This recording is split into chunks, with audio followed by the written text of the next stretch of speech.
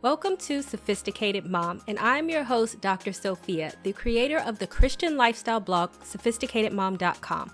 I will break down faith-based advice and make it applicable and relatable to help you on your journey on this thing we call life. You'll learn everything you need to know on how to become the master of your own destiny.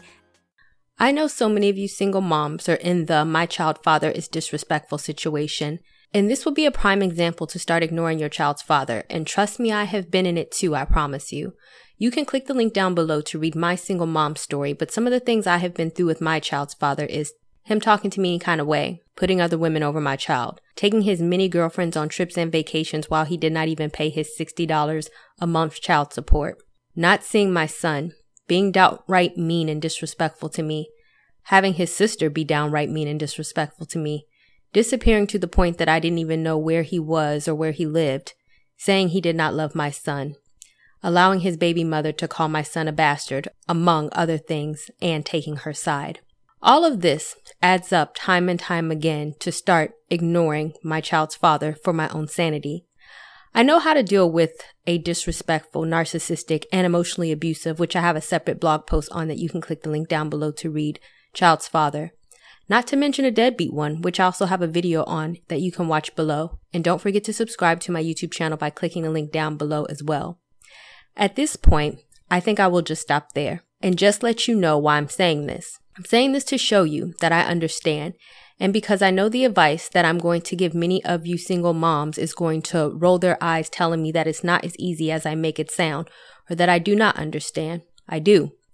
And I know that it's not easy. And like me, you may have been in a difficult situation with your child's father for years on end. And also like me, you need to make a decision. Do you want to continue to be disrespected or not? So number one, realize you cannot control him. Your child's father could be the scum of the universe and did you in the dirtiest way humanly possible. You may want him to apologize and see what he's done to you. He may be a lousy father and you may beg and beg for him to come see your child. I want you to stop that. You just have to let things go and let the situation play out however it plays out. You can't control your ex, your child's father, or your ex-husband. You have to choose to live your life in the best way you know how, and whatever decisions that he makes are on him. The more you try to control the situation, the more you will end up feeling like you are bumping your head into a wall because he is going to do what he wants to do regardless of if it's right and how you feel about the situation. That is why you need to stop trying to control him and trying to make him do the right things and just not give a crap, which I have a video below on how not to give a crap. Because the fact of the matter is that he may never do the right thing, and the last thing that you want is for his behavior to continue to affect you. Number two, ignoring the father of your child by removing yourself. If your child's father wants to see your child, then let him do that. But just because he wants to see the child does not mean that he has to see you. If you continuously feel disrespected by your child's father, then do not allow yourself to be put in a situation where he disrespects you. Block his number if you have to, and only communicate via email or only communicate via text. Allow him to pick up the child at your relative's house when you're not there. I would undoubtedly pretend that he does not exist in my world. You do not have to interact with anyone that you don't want to. Case in point. I remember when my son's father was locked up and I kept taking my son to see him while he was in prison. We would argue and he would just be so disrespectful. Then I remember he would write me to continue on his disrespectful rants. Then it dawned on me, this is a choice and I do not have to choose to engage with you or your nonsense. I stopped driving 3 hours to the prison to see him. I stopped answering his letters.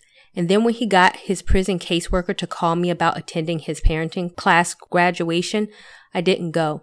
I did not feel bad about that. Before I was putting forth all the effort and trying to make him be a dad and getting disrespected in the process, disrespected by him, disrespected by his other baby mama, and disrespected by his family. It was not until I removed myself from the situation that I felt better, and I had to accept that I was not a bad person for not wanting to put myself through this cycle of abuse.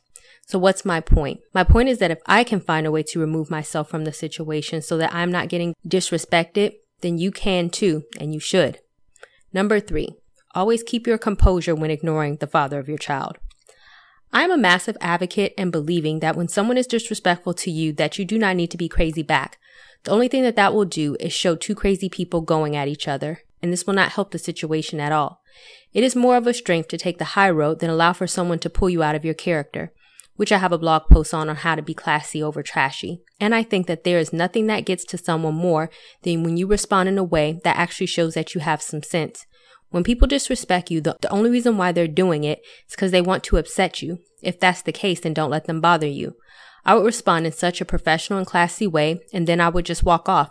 Never should I see any of you reading or listening to this getting into a physical altercation or verbal altercation with your child's father. Doing that is only allowing you to stoop to his level of crazy, and you need to be a better person than that. Number 4, ignoring the father of your child, but don't be disrespectful. In my book specifically for single moms, which I'll link down below, I said the following. Do not go chasing your ex. Do not go sleeping with your ex. Do not go trying to make him a better father to a child he does not want to be a father to. Do not try to keep him away from his child because you are mad he is with someone else. And do not hurt the father of your child because you feel that he has hurt you. Let all of that go. In a situation where you find your child's father is being disrespectful, you need to examine what you have done as well, if anything at all. You cannot be crazy and do everything under the sun to make him unhappy and then wonder why in the world he's disrespecting you. He is being disrespectful because you're being disrespectful. Number 5, let the courts handle it.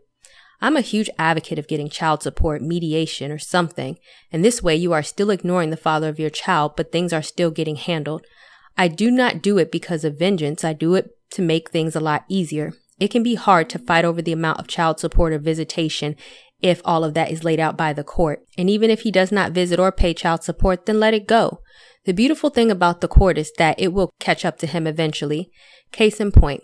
I have a few stories about the court system. As soon as my son was born, I filed for child support, even though my son's father took off and I didn't even know where he was.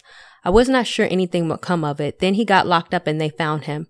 Then he tried to say the son was not his, and child support gave him a DNA test on his dime. Then when he did not pay child support, when he filed his taxes, the money came to me. Then he quit his job and started working for himself so that he would not have to file taxes.